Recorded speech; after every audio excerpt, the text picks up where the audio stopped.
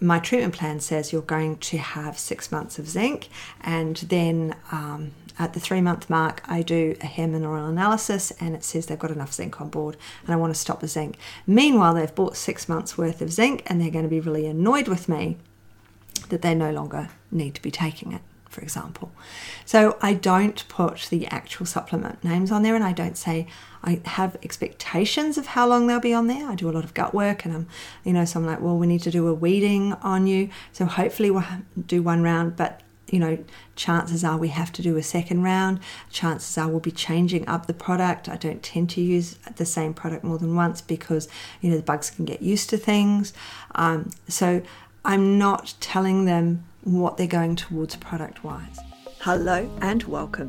Mentoring with Geraldine is a bite-sized practitioner podcast for naturopaths, nutritionists, herbalists and practitioners. This podcast responds directly to your needs, the needs of the practicing natural therapist.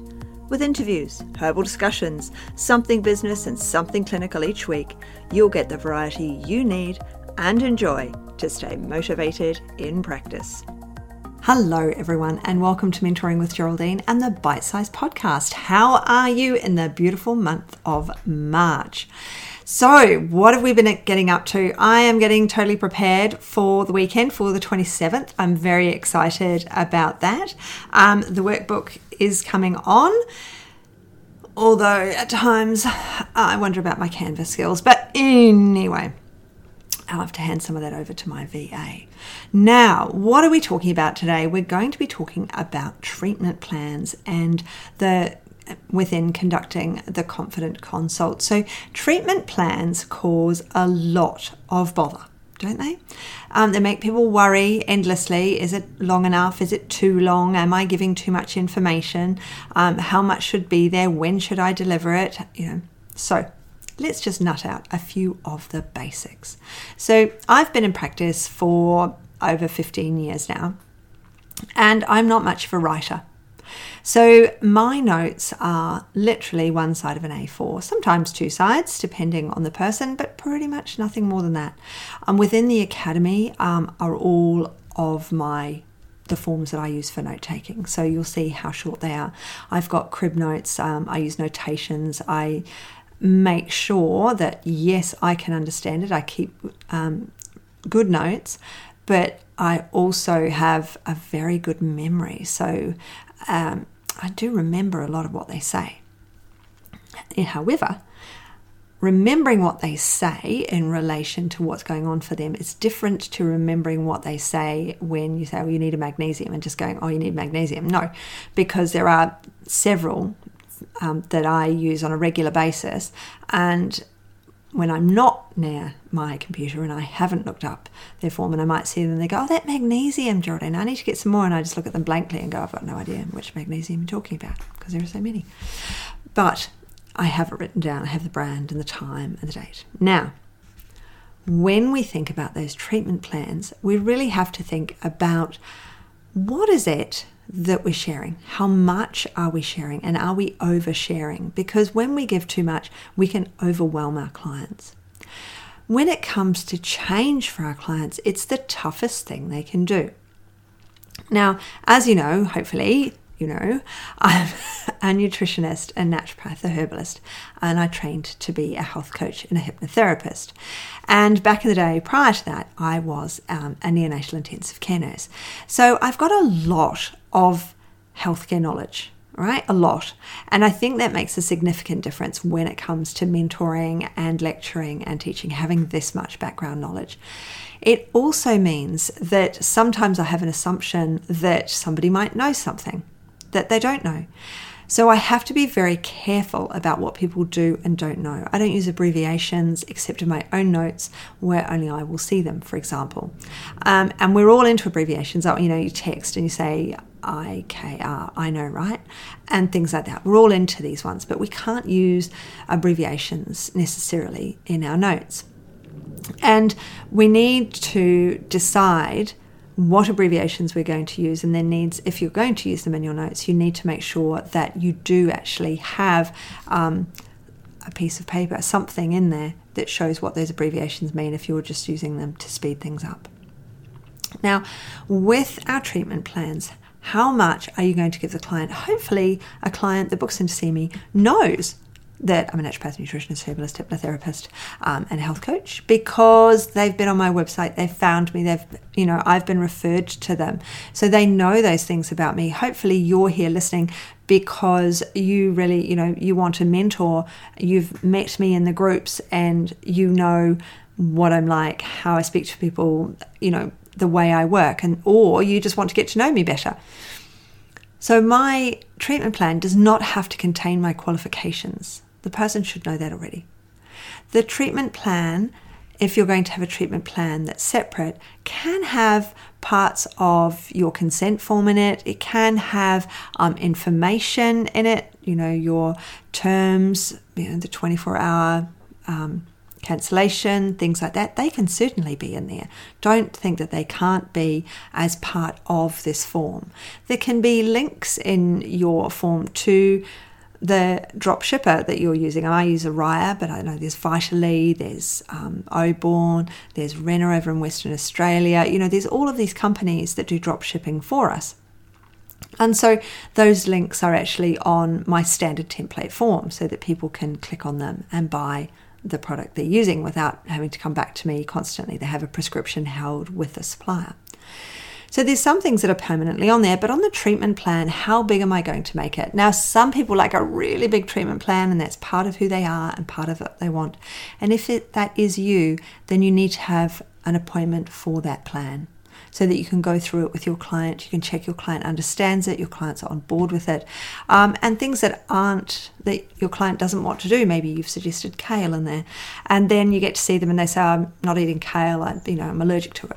And that means, oh no, I've got to change the entire thing. No, it means that your treatment plan, like so much of what we do, is actually in flow and it has to change. And as people get better, we might be thinking, oh, they're going to need 3 rounds of that and extra probiotics and a bit more of that. And they surprise us and they get better really quickly.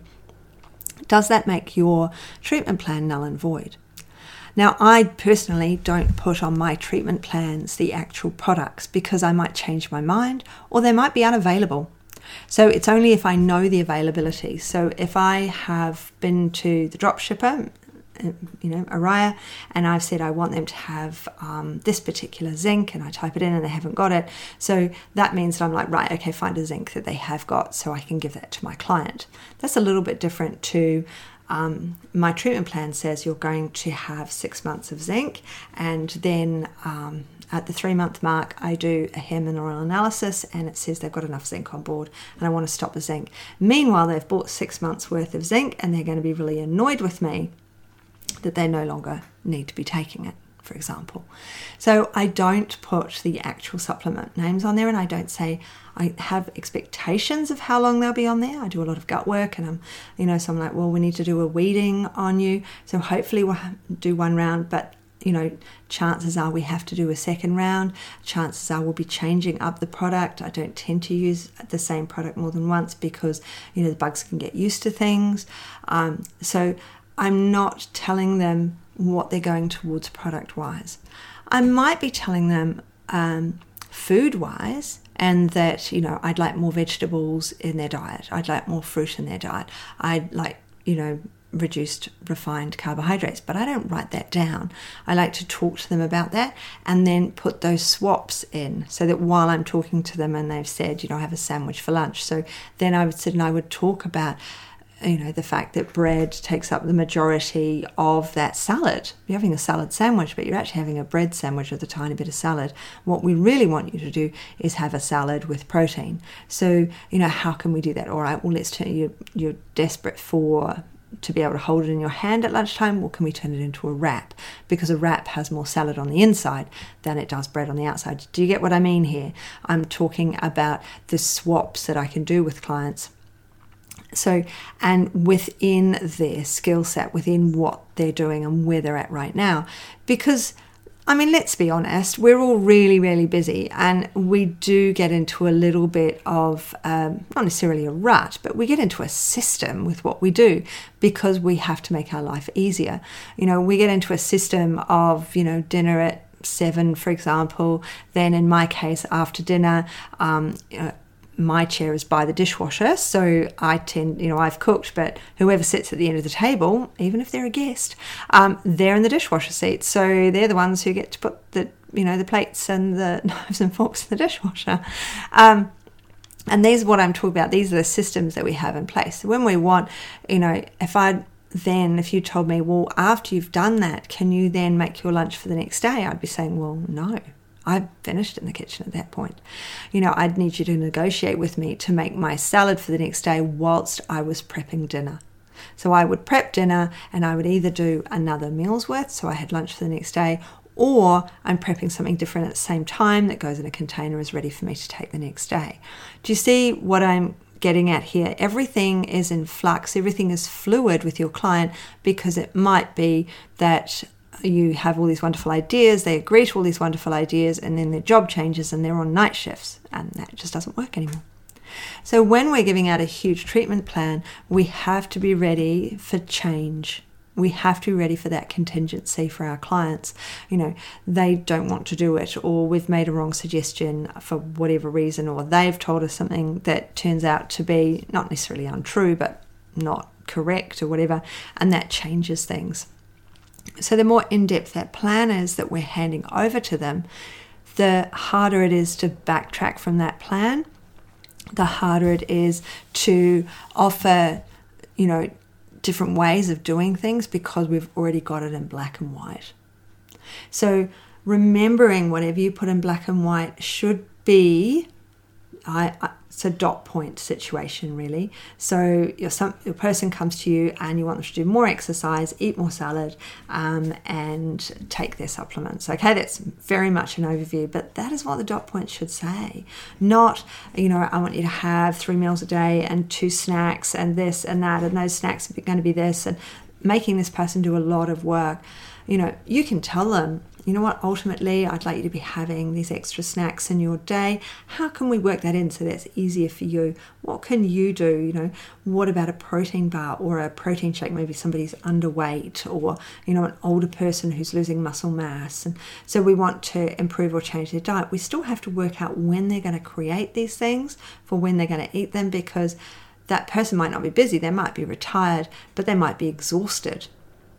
And so we need to be able to make sure that everything works for them. And that's where treatment plans need to be able to change for our clients, to be useful to our clients. But I'm more of a chart type person. And, so Monday they're going to do this, that, and the other, or Tuesday. But I write those for myself because I have to-do lists. If I'm taking a supplement, I need to see that I have to take it breakfast, lunch, and dinner. When I was selling things, from my office to the person sitting in front of me, I would often write on the lid, or I would put a label if it was a supplement, from a company. I'll put a label on the outside saying how often to have it. But writing in a Sharpie on the top is really, really helpful for a client to remember. It's really helpful for me. I have a drink every day and I have powders in it. And so I write on the lids of the pots how many, because they don't necessarily, it might say 1 level teaspoon. So I make sure that I go and get one of my scoops from something else. I check how much is a teaspoon. Then I'll say 1.5 scoops or whatever it might be. So we've got to really think how, with this treatment plan, can it still be in flux, and can we still achieve what we want? Can we make sure the person understands that this is an overview and it isn't something that if they don't do it, they've failed? Because we don't want failure in clinic. We only want success. And if a person hasn't been able to do something, it is not their failure. That is, it is a combo failure between us, but it's not a failure. It's a learning situation, in that we have learned that the person can't do that. Oh, they had strawberries to discover they were allergic to them. Has that ruined your entire treatment plan? Or is that something to go, that's fine. What about these other berries? Because I just wrote berries. I didn't write 3 strawberries, 2 blueberries, and a plum, or whatever it might be. So let's just remember, treatment plans don't have to be huge. Treatment plans shouldn't be really exact, and treatment plans need to be able to change and flux with our client. So I hope that I'm seeing you on Sunday the 27th for our conducting Confident Consults Day, our workshop. I would love to see you then. It's going to be really good. I've got people booked in already and I can't wait. So hopefully I'll see you then. If not, I will see you on the next podcast. Have an absolutely brilliant rest of day. Bye. Thanks so much for joining me today. Don't forget to rate, review, and subscribe to the podcast for the weekly episodes. If you'd like even more support and learning, then the Academy is for you. Here you'll find part 2 of the herbal discussions, more clinical learning, and case studies to support your clients in practice. Bye for now.